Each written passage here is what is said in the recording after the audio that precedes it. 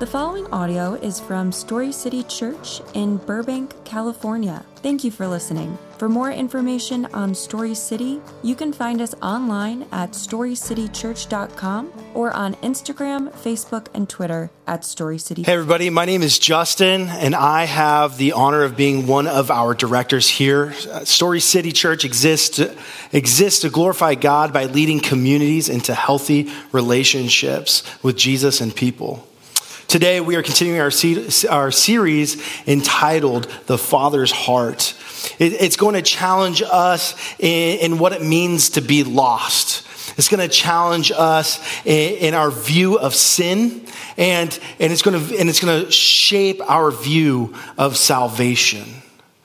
I just want to say a quick prayer and invite you guys in. Lord, would you help us see you? God, would you help us find our identity as your children? God, would you speak now so that we may come into the presence and know the Father's voice? In your holy name, amen. Hey, before we get into the bulk of a message and everything, I want you to know exactly where we're going from the get-go. So if you're not going to remember anything else, you can go ahead and remember this. The Father loves when we choose him. The Father loves when we choose him.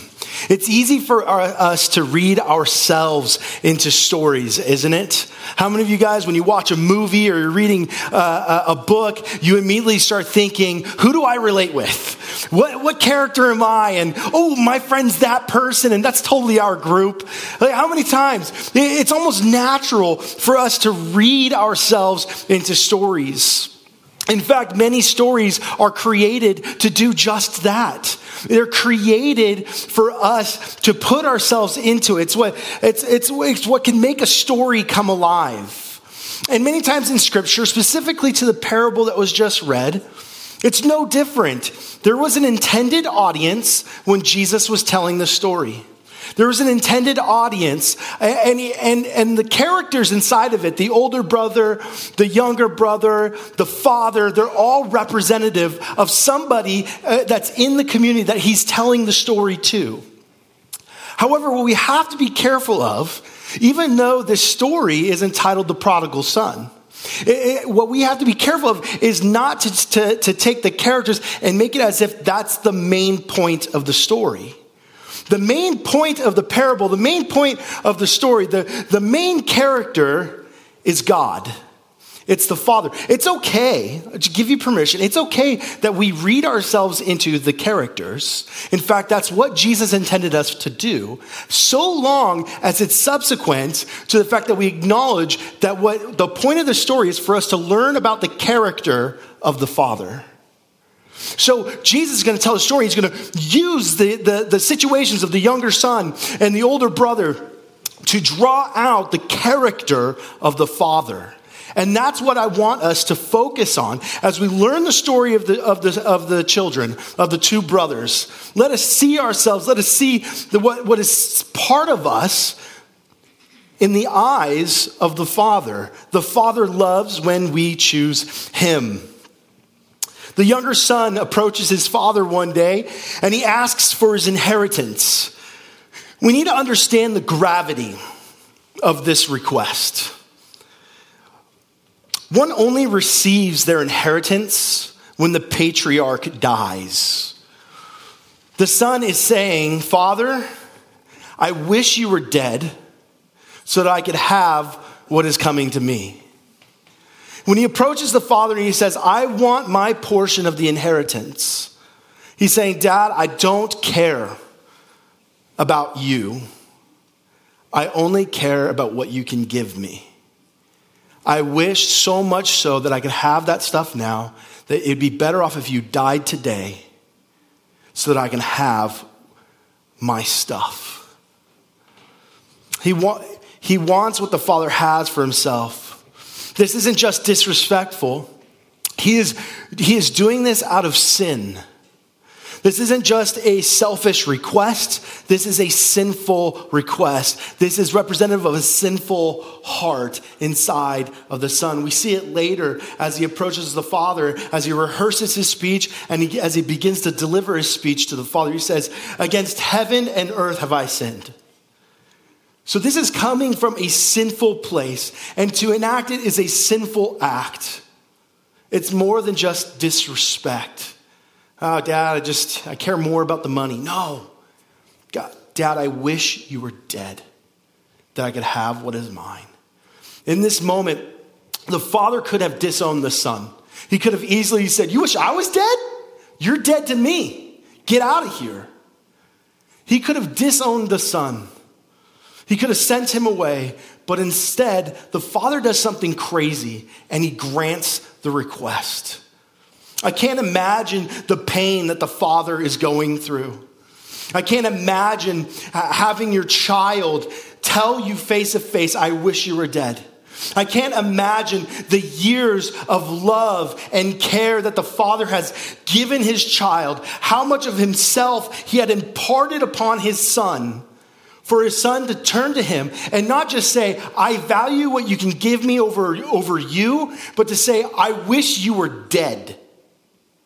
I can't imagine what it would be like to be the Father in that moment.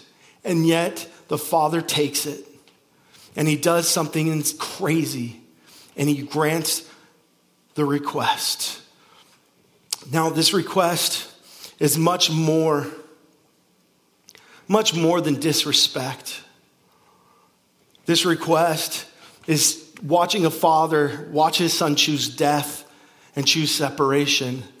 It's humiliating for the Father that a son would even think that he has the position to make such a request in such a patriarchal system and community. This, no doubt, insulted the Father to the community, and the community looked less upon the dad. How could you do that? Why would you even allow your son to do that? You're a bad dad.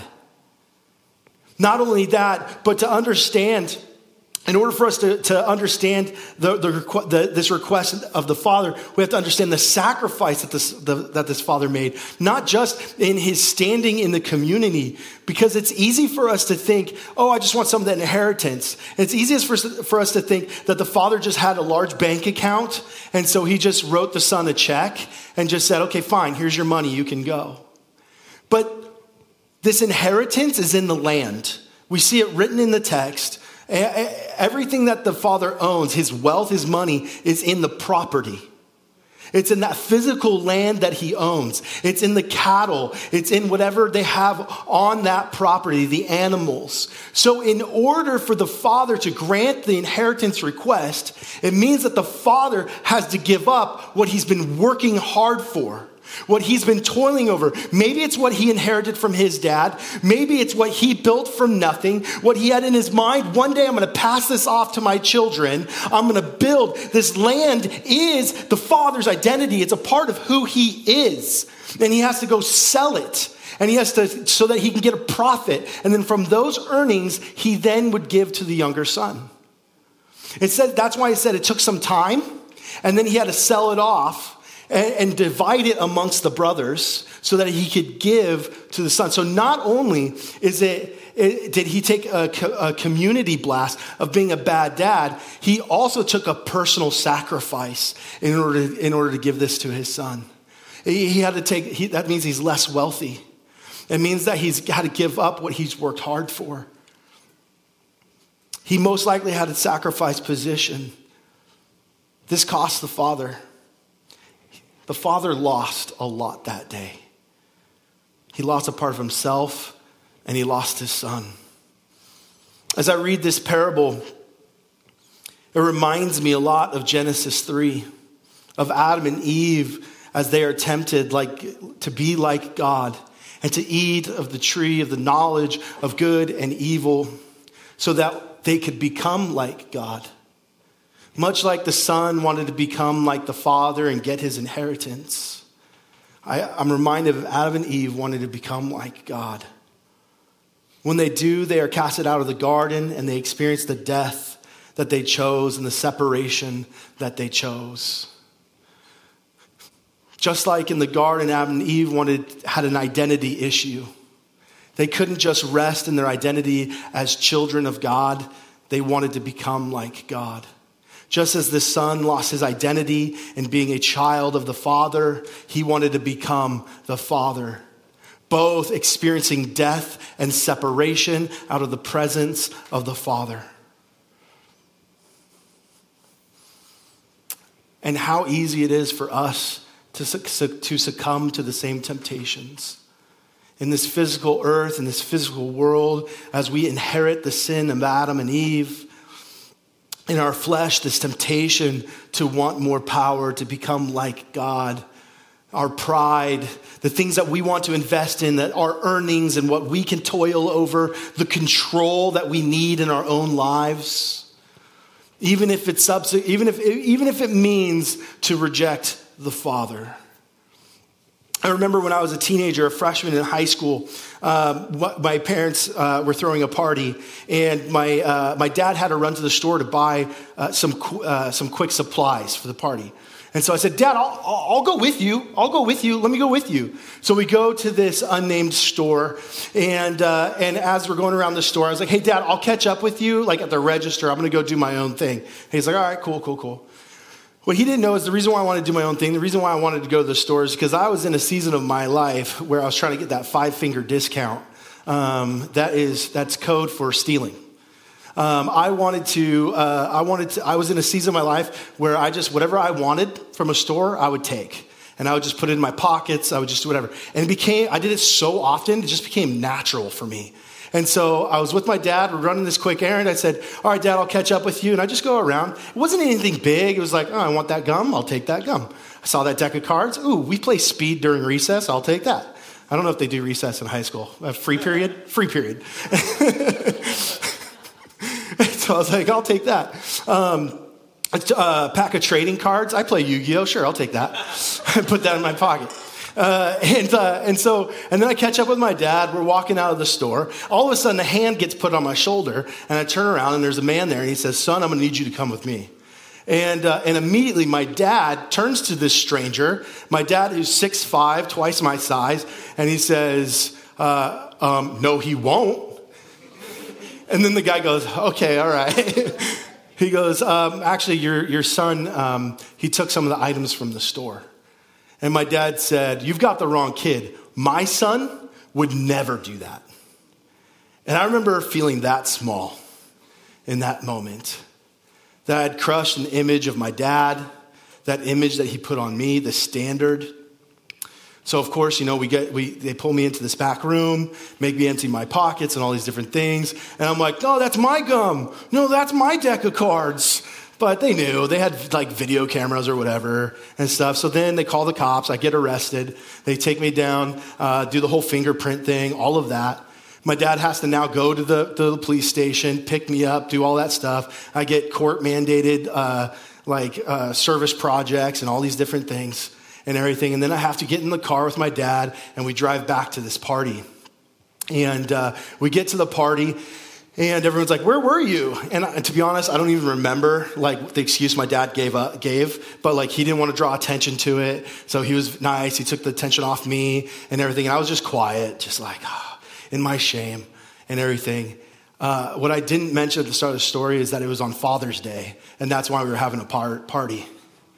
I was so inside of my own head that I couldn't even, and my sin had become just so a part of who I was that I couldn't even get out of my own brain to think of those around me. I couldn't even get to a point to even think, how do these ramifications affect others?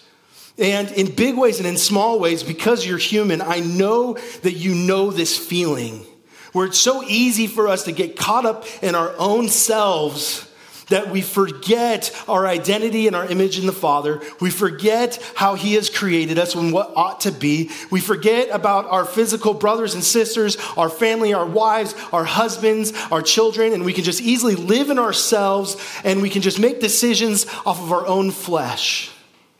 It's easy to see how the younger son, the younger brother could get into a place where he just says, I want my inheritance and I don't want to wait anymore. I just want it now. And maybe it was intentional. Maybe it wasn't, that he would say, Dad, so much so I wish you were just dead. Just give it to me. But those were the ramifications of his request. The son chose death. In practicality, he knew he was dead to the father.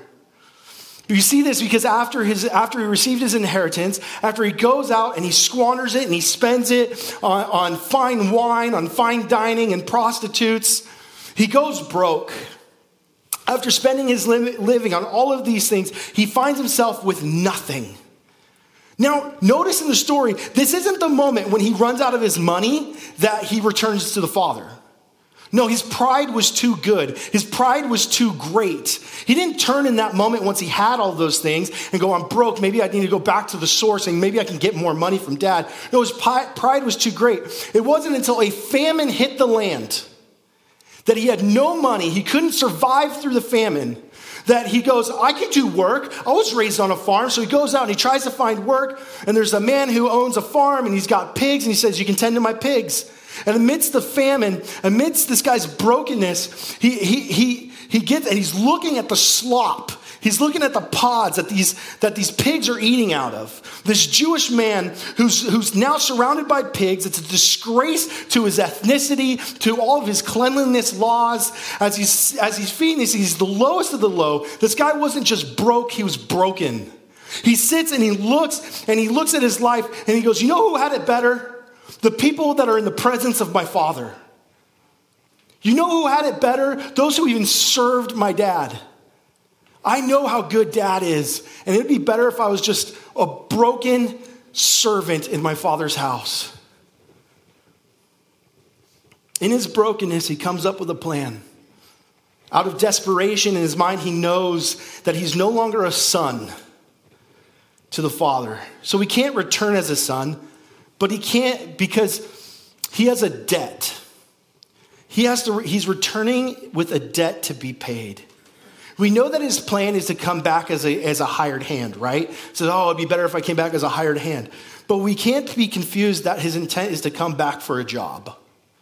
This isn't like a job like when he went out and fed the pigs, that if he did a job, he would get earned a wage. He can't do that. Why? Because he owes a debt to the dad. So what he's saying is, I'm going to come back. If I go back to my dad, I can't come as a son. I can't come back for a job and ask him to pay me. But what I can do, because I have a debt that's owed, I can come back and I can work off my debt. I can go back to my dad and I can ask to become a slave on his farm. An indentured servant. This is the attitude and mindset of this broken son. We see the son return. The son was in a far off land. So, and this isn't a time he couldn't just get on a plane and fly home, right? He couldn't order an Uber. He had to walk. So who knows how long that walk is? What we do know is he was rehearsing the plan when he was in the pig field. And so he most likely was rehearsing that story in his head. Dad, against you have I sinned. I no longer have the right to be called your son. I want to come back as a hired hand. I can pay off my debts. He's just rehearsing. Anybody else rehearse your big speeches or conversations you have to have beforehand? Okay, me, okay, a few people, all right, yeah, 100%. Okay, if I say this, they might say that, so I'm going to say this. Ooh, that's good. Please, come on. And then you're fishing in the conversation for your rehearsed spots. You're like, come on, right? The son has a long walk ahead of him, so he's no doubt rehearsing and practicing, right? So the son is on this long journey, and he's replaying the conversation. And it says that while he was a far way off, his father spots him. His father sees him. It's interesting.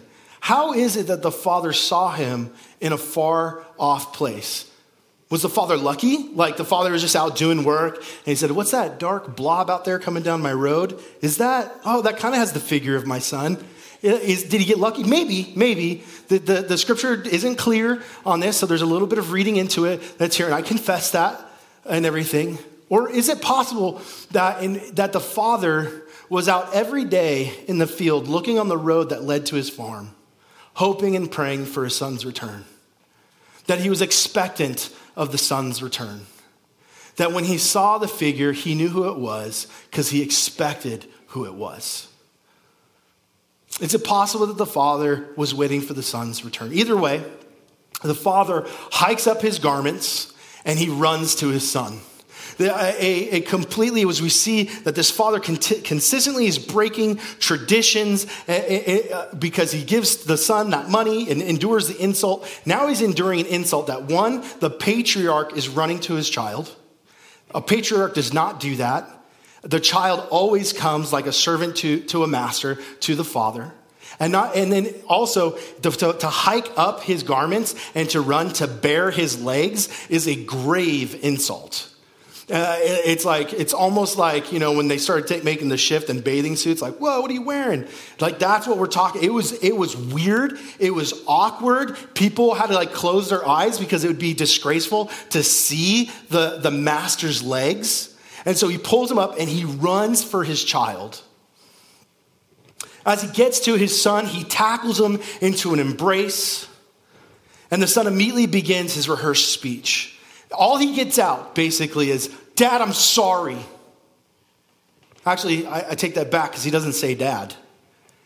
All he gets out is, I'm sorry. I'm sorry. And that's where the father cuts him out. With any further words than just, I'm sorry, the father restores the son. If we were to look exactly where the son got to in his speech, look at the impact. Pull up verse 21.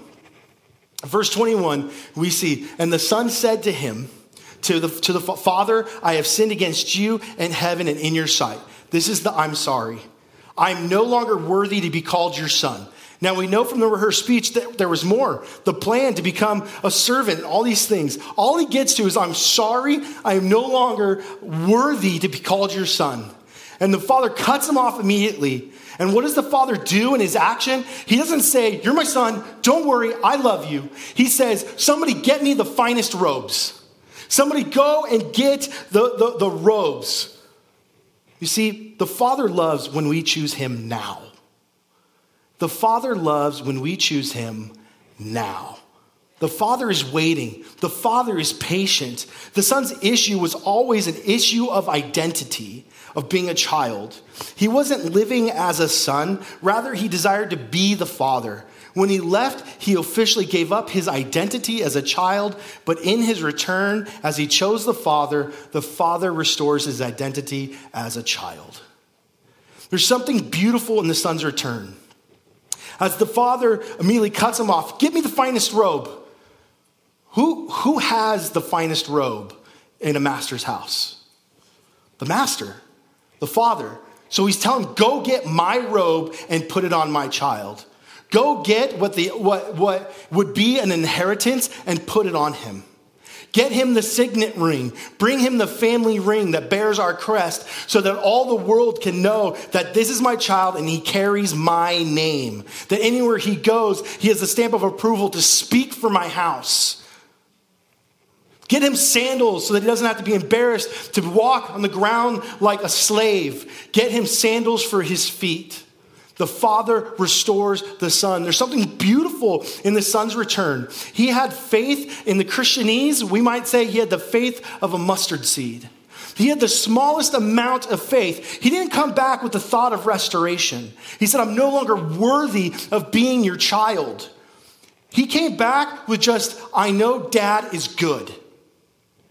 We see the small amount of faith. There's no declaration of theology. There's no declaration of A plus B equals C to salvation. There's only God is good and I need to be in his presence. And we see the father take it, that small little seed of things are better in the father's presence, and the father does the work of restoration. How easy is it for us to think just like the younger brother as we try and think, can I go back to God? Am I even worthy of going back into his presence? How easy is it for us to think we have to do the work of restoration before we can enter into the presence of the Father? No, I sin too gravely. If I just fix and tweak these little mistakes, I can show up to church. God will accept me. He'll see the work that I've done. He'll know that I'm faithful and that I can do it. I'll prove that I'm worth another chance. How many times in our sin do we sin and we go, God, I know that was wrong. I know I shouldn't have done that. I know that if I just went to him and said, I'm sorry, maybe he would forgive me, maybe he can help me. But I can't do it. No, I'm too ugly. I'm too disgraceful to God. There's no way he would even hear my words. I don't even think my words are worthy enough to get to his ears. Too many times do we fall into the likeness of the younger brother to think, I can't. I don't have the ability to be restored. And yet what we see in the character of the Father is that he does the work of restoration. It's the small amount of faith of just God is good. The Father is good. The Father will take care. The Father will welcome me in. I can work my way. But no, God does the work of restoration. The older son, we get to his life because the father begins to throw this party, right, for the younger son. He was dead, now he's alive. We're going to throw a party, get the fattened calf, bring everybody in town. We're eating, we're celebrating tonight. And we get to the older son. For most purposes, the older son was good and righteous. I mean, he didn't do anything wrong, right? He was a faithful, good son. He was faithful with his whole life to the father. But the interaction at the party reveals the intent of the son's heart from the very beginning. The older brother had an identity issue of his own. He wanted what the younger brother wanted as well. He just did it by a different tactic. While the younger brother took what he wanted on the front end, the older brother thought if he worked hard enough and if he was obedient enough that he would get what was owed to him on the back end. The older brother thought if he was righteous enough, he'd get what he was owed. His identity wasn't in the image of the Father, rather it was in what the Father had. Let's take a look, let's revisit that passage and that story about the older son. In verse 25, now his older son was in the field. As he came near the house, he heard music and dancing. So he summoned one of the servants, questioning what these things meant. Your brother is here, he told him, and your father has slaughtered the fattened calf because he has him back and safe and sound. Then he became angry and didn't want to go in. So his father came out and pleaded with him. But he replied to his father, look, I have been slaving many years for you, and I have never disobeyed your orders. Yet you never gave me a goat so that I could celebrate with my friends. But when this son of yours came, who has devoured your assets with prostitutes, you slaughtered the fattened calf for him. Son, he said to him, you are always with me, and everything I have is yours. But we had to celebrate and rejoice because this brother of yours was dead and is alive again. He was lost and is found. We see the attitude and the heart stature of the older brother. We see the tone of the older brother from the very beginning. He refuses to go into the party, so daddy had to come out to him. We see once again the father go to the son. And the invitation from the very beginning wasn't the father didn't see him as not his son, even though he's in his rebellion. He pleaded with him to what? To go into the party. When the father came out and approached the son, he said, come home. Come home. It's not that big of a deal. I know that you're angry. I know that you're angry. And I know that this is tough. But can you see that your brother came home? Just come with me. Come with me back into the home. Come be with your family. But the son replies, look. Now, this is the equivalent in our culture to telling the father, shut up. As the father's amidst his pleading, the older brother makes a stance. And he says, shut up and listen to me. Look here. Do you see what your son did? What your son did? His identity is in what he has done and what he believes he is owed. This brought him to the forefront because he was seeing his brother get all of these things and receiving such high praise. It makes sense that the older brother would get angry. But the rage comes from his entitlement. And it's focused at the dad and the brother. He uses the words, but this son of yours.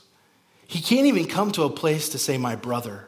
It's like, no, he chose otherwise. He's dead to us, Dad. That is not my brother that is there. You might say that he's a child of yours. You might say that your son returned, but he's dead to us. He's dead to me. He was so entitled, so blinded by his anger and rage that the brother could not even acknowledge him. He says, look at what I have done for you. Because of his righteousness, the brother viewed himself worthy of the judgment seat. He thought that he had the right to become the dad in that moment. Shut up, I'm talking now. You sit down and listen to me. And he took the position of the father scolding a child back to his entitlement. I have earned the right to judge him.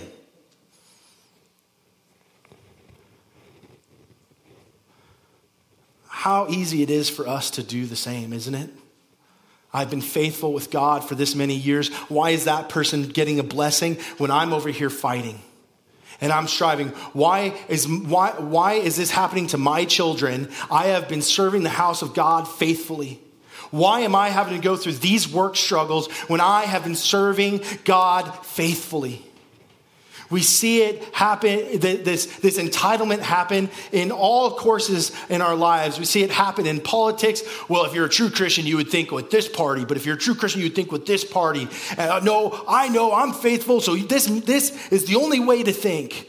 We see it in race and ethnicity inside of the conflicts of how our political system is built, to how communities are potted against one another, or how do we even have reconciliation?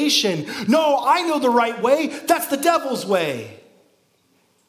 We see it in religions, even in our own faith. Oh, man, that denomination is a bad denomination. I don't even know if I could call them Christian. I'm the faithful older brother. I know what's right. I can cast the judgment. Amidst the tantrum, the father is patient. He endures the insults.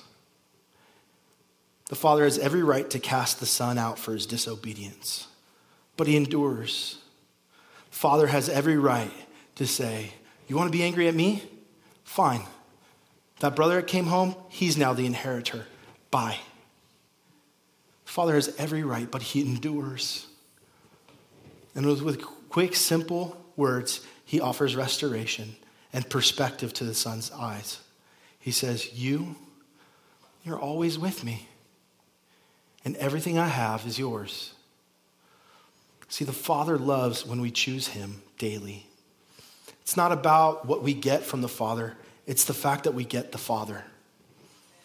The Father says those words to indicate to his son, if you understood this, if you understood that it was about me, if you understood that it was about choosing me, that I was with you this whole time, if you understood this, then you'd join me in celebrating your son or your brother. You would join me in celebrating your brother. I'm reminded of the context that we find this parable that of the two brothers, of the prodigal son.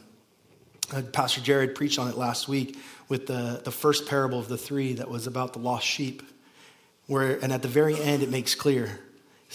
In Luke 15:7, it says, I tell you, in the same way there will be more joy in heaven over one sinner who repents than over 99 righteous people who do not need repentance. I want to draw something out for you right here. It's about God. Like, the Father loves when we choose him now. The Father loves when we choose him daily. Look at this passage as it says, there is joy for the sinner who repents over the 99 righteous people who don't need repentance. This passage, this clarification that Jesus says, he does not say that the one sinner is greater than the 99 righteous, the righteous who do not need repentance. Because if you were truly righteous, you would see the need of repentance. You would see the need of realigning your heart, your mind to God's heart and mind. The issue here is the older son didn't see a need for repentance. He didn't see his arrogance and faith in his own righteousness as a sin against the father. He missed his identity as a child for what he could get, even when it was resurrected in his brother. As I stated from the beginning, it's important for us not to just walk away understanding more about the sons, because their stories, though important, are told to reveal to us the character of the Father. Even when we choose ourselves, he chooses us. Even when we choose ourselves, he chooses us. Both these sons went away from the Father. Both these sons had their sin. Both these sons went away, but the Father remained consistent. Look at this as we look at this this little graphic here. With the younger brother, we see the son of entitlement drove him to think he could request his inheritance from the father. But the father responded sacrificially to the son. When the younger brother came to the father and asked for his inheritance, the father could have disowned the son. He had every right to say, "You wish me dead? Well, I disown you." But instead, the father replies, "I will die so that you may live." The father responds similarly with the older brother. He had every right to say, "You think my judgment unfair? I disown you." Instead, he was patient. And we see this happen with the younger brother too, with his patience. As the younger son squandered and lived his life, the father waited patiently. As much as the son rehearsed his speech for the long walk back home, the father meditated on what he'd say if the son ever returned. The father's patience allowed him to be sacrificial in the midst of confrontation and allowed him to act in grace upon the child's return. In both confrontations with his sons, the father had one goal: to restore the child. Why? Because the father's desire is to have a relationship with his boy. The father's desire is to have a relationship with his little girl. He just wants to be chosen. He wants to be chosen now, and he wants to be chosen daily. The invitation is simple: come home. Come back home. Whether you find yourself in a far-off land, so far from the image of the Father, and you don't know the path, you don't know where to go, the invitation is simple: come home. Come back. Whether you find yourself in the midst and around the community, on the edges of the house, and you're fighting and you're trying to do what's right, and you're trying to build to your own righteousness, the invitation is simple: step out of your pride and come home. Come home. So how do we choose? The word is repent. Turn towards God. And we don't repent just in response of sin. He wants to be chosen now, and he wants to be chosen daily. If we only repented because we sinned and we were repenting for that specific sin, we'd fall into the trap of moralism. That I only repent when I do something wrong. That's the sin of the older brother. Instead, we repent daily to align our hearts with the Father's heart. I've shared this quote before, and I'd love to share it again because it's one of my favorites by my favorite author. Repentance is not what we do in order to earn forgiveness. It's what we do because we have been forgiven. It serves as an expression of gratitude rather than an effort to earn forgiveness. Wherever you're at in your walk, no matter where you were yesterday, today, and where you find yourself now, far off, nearby, the invitation is simple: repent. Be grateful for who he is. Be grateful to the Father and come home. The Father loves when we choose him now. The Father loves when we choose him daily. So how can we do this? I got a small phrase that I use a lot, and it's just simple: sin small, confess small. Sin small, confess small.